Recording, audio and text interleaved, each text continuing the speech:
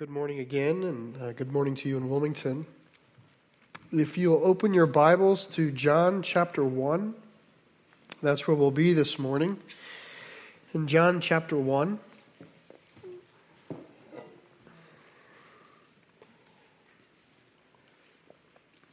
We're at the place where the ministry of John the Baptist begins to fade to black, and the ministry of Christ begins to come into the picture. And what I'd like to do in the start is to use two words, to give you two words that are very similar, but what I want to do is highlight a difference that might be between them. Now, they're actually synonyms in the thesaurus. So the difference that I'm going to bring may not be as fully here. I'm just saying this for you dictionary people. I'm just trying to do a good thing here with two words. So walk with me for a second. The first word is the word plausible, and the second word is the word credible. Plausible and credible. When we say something is plausible, we mean that this idea is believable. It could happen. So if my kids were to hear that school tomorrow is canceled because there was a big power outage at the school, that would be plausible. They'd be happy, and it would be plausible, though it is not true. But it's plausible. It is believable. Okay, if I said to you that before the trade deadline, the Eagles picked me up to be left tackle, that is not plausible. You could not believe that. So plausible is believable. Credible, when I hear credible is I think of someone who has credibility. Credibility is, you might say it's the track record of proven trustworthiness that makes future trustworthiness worth trusting in. Okay, so if someone is credible, your tendency is to believe on what they say based upon sort of their past. If a credible person says a plausible statement, it's convincing. If a credible person says something that is believable, you're inclined towards belief because they have this bank of credibility. And that's why I would differentiate. Plausibility, the way I'm using it, means it is a believable idea. Credible has in it the substance to push someone towards belief. I want to read to you this morning here's my question for you today. The message of Jesus Christ that we carry with us, for those who are in Christ, this message of our Savior is a plausible message. People have in them a curiosity about the divine. And the message of the God from the Bible is a plausible message. My question is do you make it credible? Do you, in the way you live your life, take this plausible message and make it credible? That's sort of the larger question of the morning. We're going to see it work out here a little bit in John 1. I want to read 3 verses to you. This is 35 through 37. This is sort of another day in the life of the Gospel of John. Let me go ahead and read them. Verse 35, the next day, again, John was standing with 2 of his disciples. And he looked at Jesus as he walked by and said, "Behold, the Lamb of God." The 2 disciples heard him say this, and they followed Jesus. Okay. I'm going to just say it. I'm going to summarize it again to you just to make sure that in your mind's eye you see what's happening. John the Baptist is standing With him are two of his disciples. And Jesus walks by. And when Jesus walks by, John the Baptist says, "Behold, the Lamb of God." And the text says that they heard him say it. And when they heard him say, "Behold, the Lamb of God," they left John the Baptist and followed Jesus. I want to make it clear. When John the Baptist says, "Behold the Lamb of God," two of his disciples, two of his committed followers, leave him. As it turns out, they leave him forever. They immediately leave him and follow Jesus. They immediately leave him and permanently follow Jesus.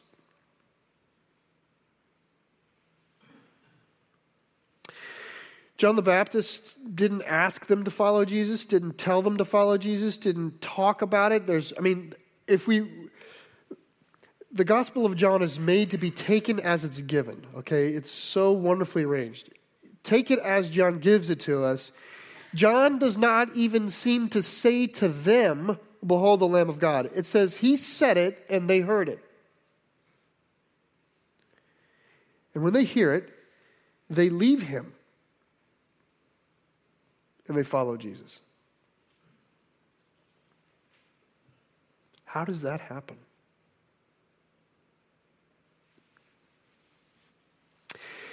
We should note at this point that Jesus has not done any ministry. Jesus has not preached. Jesus has not done wonders. Jesus has not defied the religious leaders, scored any points. In other words, there's no comparative repertoire of greatness that Jesus has at present in the gospel that's set beside and against John the Baptist. They're not sitting there going, "Well, John the Baptist, he did a lot of these things, but Jesus, he's done a lot of these." Jesus has not yet done any of these things. None of it.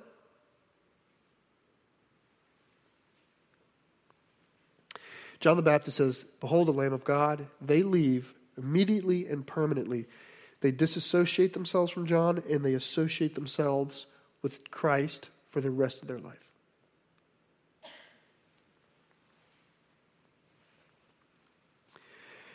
I think this is, and we're leaving John, but maybe the final reflection, at least for a while on John, this is maybe one of the finest marks of his greatness as a man.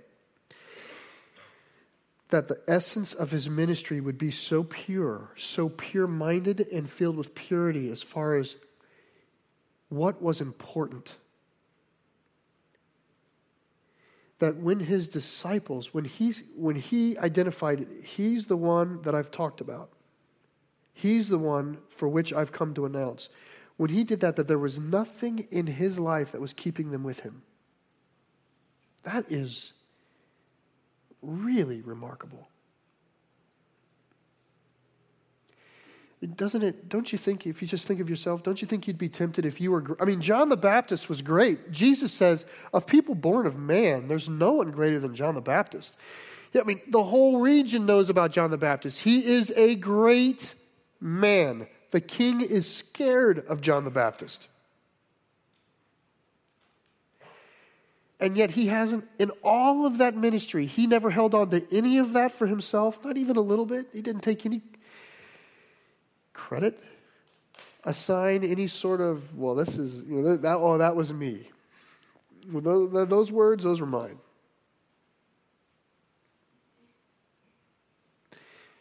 Everything he's done, all of his greatness, has set himself up for righteous abandonment.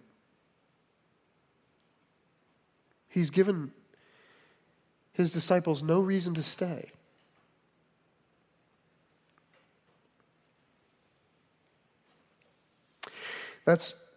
That's worth noting. And if we said, well, why do they leave? If Jesus hasn't done anything yet, why do they leave? We should ask that. Why in the world would they get up and leave this great man to go to this person who at present, to date, has not built a name for himself, has not established the credentials of greatness? I think we'd have to say they're going based upon John's testimony. They're leaving John and following Jesus because of John. In other words, John is credible. It is worth noting in the Gospel of John that the first followers of Jesus follow Jesus not because of what they know about him, but because of the man who pointed him out. John's life is so credible in the faith. John is so legitimate in the Lord that he carries, his words he say carry so much credibility. And this is where I would challenge us. I understand we carry a plausible message. It requires faith. It's not a no-brainer. It is a faith idea, but it is still a plausible idea. Do you lend to it credibility?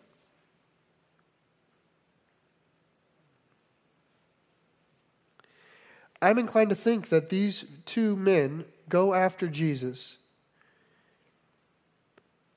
based upon their deep trust in John, which is not that unlike that much today. Now, I'm not saying that John is common or we should all be just like John, but I will say this. Many people who are on their way to the Lord come because of the credibility of their friend. You invite a friend or colleague to come with you. They haven't met Jesus yet. They don't know what Jesus is going to say. They don't know all the stories. They're not deep in all of that. They, in fact, may have scars, religious scars from previous generations or family, all of those things. So the fact that they're coming to listen to something that may be plausible, they're riding on the credibility in the faith that you've established. Same thing's happening. It might not be so immediate and permanent, but it's the same principle.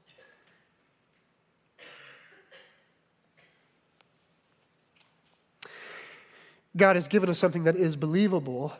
Our lives, God has given us the Spirit to make the believable credible. And that's what John's done. Now, I want you to see what these followers do. I'm going to read the first half of 38.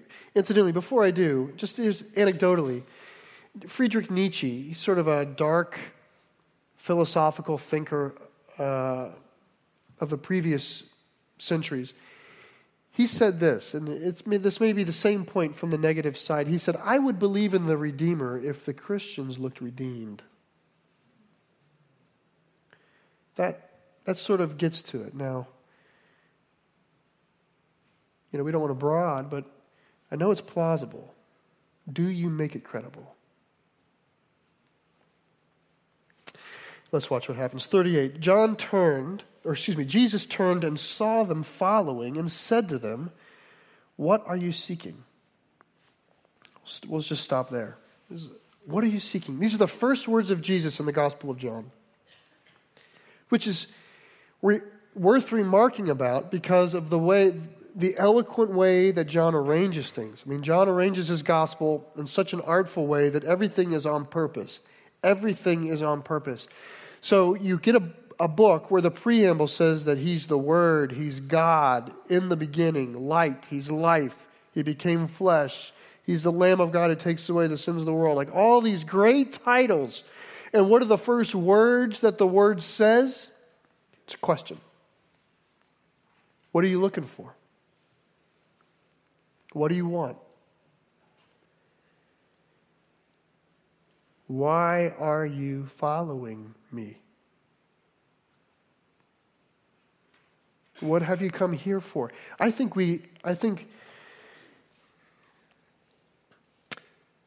the way it's given, the way these are the first words of Jesus, incline me to think that these words should stand a little higher than simply a conversation between Jesus and two men, almost as a way of serving thematically for the reader.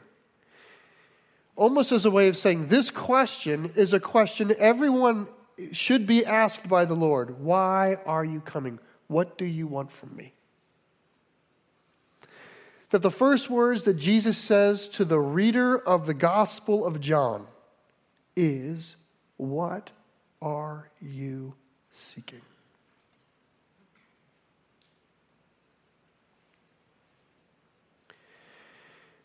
Many of us, I'd say it's common. It's more common than not that many of us are propelled toward the Lord through some other problem, desire, hope, want.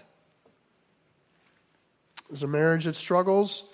Someone comes back to the faith in that process. Right? When they get on their knees and pray, they're praying like to the Jesus of their marriage. When someone struggles with a job and they lose a job, they're praying to Jesus for provision. If someone struggles with addiction and that's deep in their life and they're on their way to Jesus, they come to Jesus because in Christ is freedom. When someone is alone and is struggling with loneliness and they come to Jesus because Jesus is a God of love who reaches his arms out and cares. So I'm not saying that to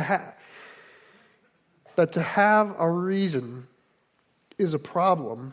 I think it's common. But it is important to know that I think Jesus wants you to know why you're coming. What are you looking for in him?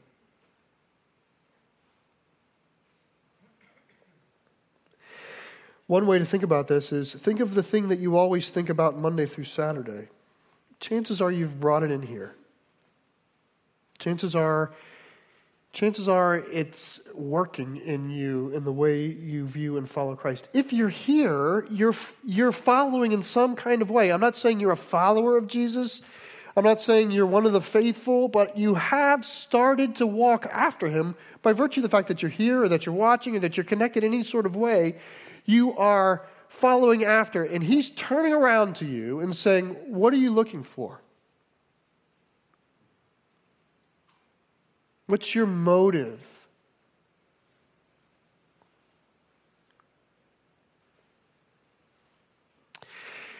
It may be a point of care. Little things have a way of bringing us to Jesus. Little things that consume us have a way of clouding us from Jesus. Do you know what I mean? It's a point of care. It may be okay if you're being spurred back to Christ through a little thing. It's not okay if you can't see the majesty of the Lord because this little thing has consumed your vision. Maybe that's what God is working out and pushing this question on us. Why are you here? And his disciples give a really great answer. His disciples, they answer with a question. I'll read the rest of 38 and 39.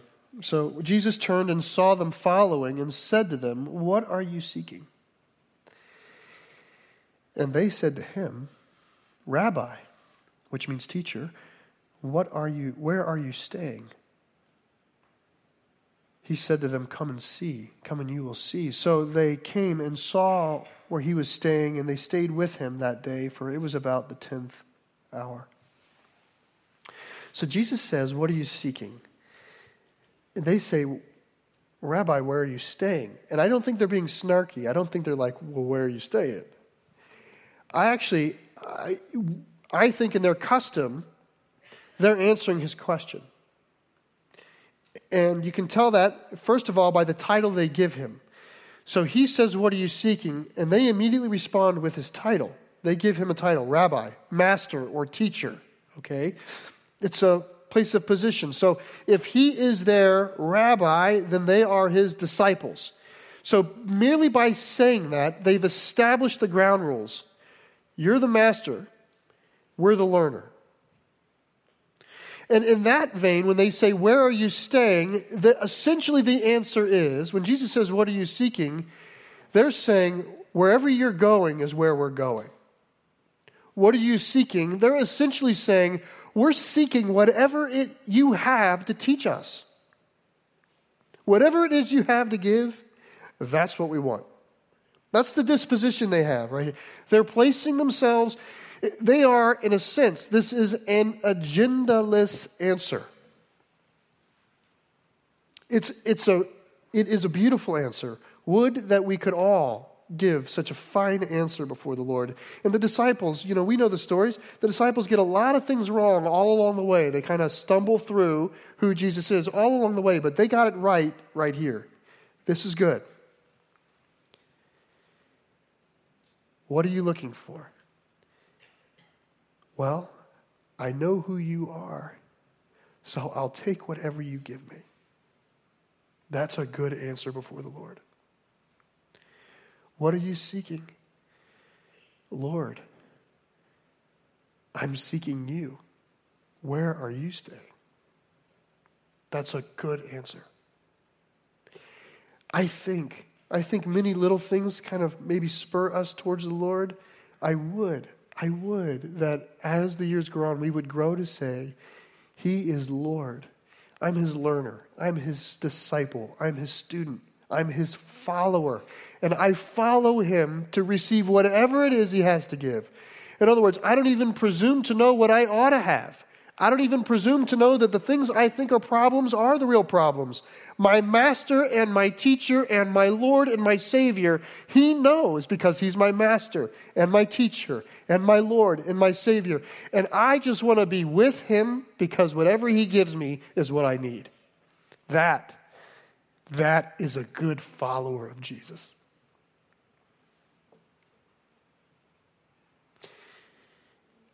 Maybe what spurs us to follow is one thing or another, but what creates a long-time follower is the notion that Jesus is our Lord.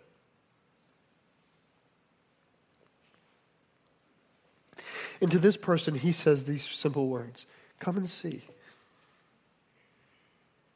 Come and see. We should note again, they haven't seen anything yet. Literally, you've seen nothing yet. He's not healed anybody. He's not given a fancy sermon. They are by faith off, I think, the credibility of John. Right? They are in faith placing themselves beneath somebody without knowing a whole lot of stuff. They don't know, they may not know all the words of the Bible, and I'm saying this so that you can hear it. The invitation of Jesus is not based upon how well equipped you are in the faith. The invitation in Jesus is based upon how you answer, what are you looking for? What do you want?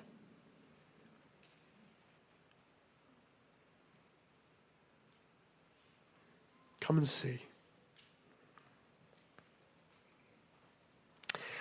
I think that basic impetus of faith, I just want to maybe, even for some of us, just put a period there for the sermon. Maybe that's just what you need to hear.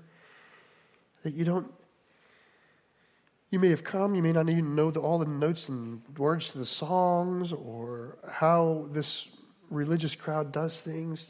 I just want you to let that shed away. We are all flawed followers of Jesus. He wants to know what you're looking for. And if you're looking for Him, we'll come and see. That is the beginning of following. Now, we get to learn a little bit, and we'll close with this last reading. We get to learn a little bit about these disciples. Let me read 40 to 42. One of the two who heard John speak and followed Jesus was Andrew, Simon Peter's brother. He first found his own brother Simon and said to him, "We have found the Messiah," which means Christ. He brought him to Jesus. Jesus looked at him and said, "You are Simon, the son of John. You shall be called Cephas," which means Peter. Now let me just clear up a few details here. So one of the followers is Andrew. We never really find out who the other follower is. The custom and the tradition of the church is to believe it's John the writer. The author of this gospel has a real affectionate, fun way of hiding in his own stories. So John writes, sort of grins and writes this gospel like hiding behind the lamppost. It's if you sat down and read the whole letter, you'd find that and you'd feel it, and it would just be fun. So the custom is that John is the other person. He just doesn't want to talk about himself. But Andrew is this one, and he finds his brother whose name is Simon. Jesus is going to say, you're going to be known as Cephas or Peter. The Aramaic Cephas means rock. The Greek Petra means stone. And we never really translated it into English. So if we really had a fully translated Bible where we added another note, it would be Cephas, Peter, or rock, if you have a note. So there's that's a little bit of the detail on the back as to why some of that is. John's writing in Greek, and so when he uses an Aramaic word, he sort of parenthetically fixes it for the Greek. Rabbi, that means teacher. Cephas, that means Peter. But I wanted to grab 3 quick things from Andrew. Just really interesting things. First of all, Andrew has this knack of bringing people to Jesus. He does it several times, by the way, through the Gospels. He's always a bringer. He's a fetcher. He's got that simple faith. Again, he doesn't know that much about Jesus. This is the first day with Jesus. But based upon apparently the credibility of John the Baptist, he goes and grabs his brother. I have to wonder if Andrew and Peter, I wonder if Andrew said, hey, you really should come out and hear John the Baptist preach. And Peter, who's a fisherman, said, is he the Messiah? And Andrew would be like, well, no. Well, then don't talk to me about him. You come tell me when you find the Messiah. Because Andrew's not dragging his brother to see John, but when Jesus shows up and he knows him for half a day, hey, I found the Messiah.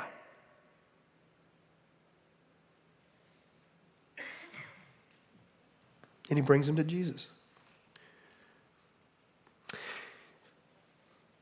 And as I read that, all through this message, I've thought, where do we put a period? For some of you, maybe you put the period on the sermon as, I know the message is plausible, but is your testimony credible? Maybe that's where you need to sit today. For some of us, we need to sit with, why are we coming after Jesus? Some of us need to sit in the confidence of, we don't need to know everything. We don't need to know all the answers. We don't need to have it all figured out. If we want Jesus, he wants us to come and see. And for me, I sort of sit here with, Lord, I would that I'd be more like Andrew. I would that I would have a great holy grin and just invite the world into his goodness. Blessed are the Andrews of the world. And maybe that's where some of us need to put a prayer. The second thing we see, so Andrew says, come. The second thing we see is he identifies Jesus as the Messiah, which when I first started studying this, I found a little shocking. I went, wait a second. They don't know he's the Messiah yet. But he does. He says he's the Messiah. Now, if I think of the other Gospels, Matthew, Mark, and Luke, they have this tale that takes place in the middle of the Gospel. And in the story, and it's a true tale, so I don't mean like fictional, it happened. Jesus is sitting with his disciples one evening, and he says to his disciples, who do the people say that I am? And they say, well, some say you're Elijah, some say you're a prophet, some say you're other things. He says, well, who do you say that I am? And Simon says, you're the Christ, the Son of the living God. You're the Messiah, the Son of the living God. To which Jesus says, Peter, it's true that this thing that you say, and it's from the Lord, and it's not from you, and you are Peter, rock. And on this rock I will build my church, and the gates of hell will not prevail against it. Right? That moment, which sounds very similar to this moment right here, takes place later.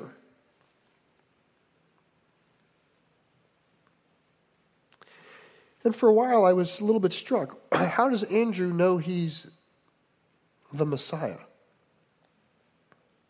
And of course, he knows because John the Baptist has been saying it, but it feels premature to me until I realize this is exactly what I did, and it's exactly what you did. All of us who come to Jesus, when we come to Jesus and declare that he's our Savior, do you really think we know the first bit about that? Do you really think that we are more than an inch deep in the kiddie pool on the greatness and the goodness of the Messiah, Savior, Jesus Christ? Like, I suppose if I live to be 100 and ply my life into the depths of the faith, that I'm still an infant in the knowledge of the goodness of God through Jesus Christ. We use these phrases and terms so quickly in our lives. We use the biggest words in the language of mankind in day one of our faith and spend the rest of our life coming and seeing what it actually means. I think that's what Andrew's doing. Andrew has the right answer and has no clue who he's talking to for real. And the rest of the gospel is going to show that Andrew has to look and come and learn and refine and rethink and be wrong and then finally be right. All through that until finally he knows who he is and he gives his life for him. It comes slow. And so that notion of Andrew knowing the name of Jesus without knowing anything about him is set right beside Jesus meeting Simon for the first time and knowing him entirely. It's this beautiful contrast of Andrew who gets the title of Jesus right, but doesn't know him maybe from Adam, and Jesus who sees Simon for the first time and knows everything he needs to know about him and says, you one day are going to be the rock. That is just the goodness of the Lord. You're invited in without hardly knowing anything. And the moment you're in, if anyone is in Christ, he's a new creation. The moment you're in, you're new to him. And he begins, through the work of his Holy Spirit, to pull and grow in you this new person. It's so wonderful. I've always wondered, what's God's name for me? One day I'm going to hear it. I want to grow into it, and I want to live into it, and I want to hear it. But he knew me from the moment he met me, and he accepted me when I barely knew him. I knew his title. And I kind of wanted to follow. And he said, come and see. Let's go ahead to Lord in prayer. There's so many different places we can pray about this. So I hope you would feel invited. If you're sitting there going, can he be my Lord? I don't want to call you prematurely into Christ. But I do think this lays out well, what does it mean to be his? And so I invite you into the truth of the word and encourage you not to delay. Lord Jesus, we thank you for your kindness to mankind, the way you came to us and then called us to yourself, and the way that it's not sloppy, Lord. You're concerned. Why are we following after you? What is it that we want, Lord? And for those here in this room who may have been chasing the Lord in order to get something else, illuminate that, Lord. Shine a light on that. For some here, Lord, that have been delaying calling themselves followers because they don't know enough, I pray you would illuminate that, Lord, and call that to task. If we want you, Lord, then we follow. And that's what it means to follow. Lord, I pray blessed are the Andrews in our fellowship. Encourage them. We thank you, Lord, that you see who we will be. We see who you are making us to be. And that you know us so well. And I pray this all in the name of Jesus Christ. Amen.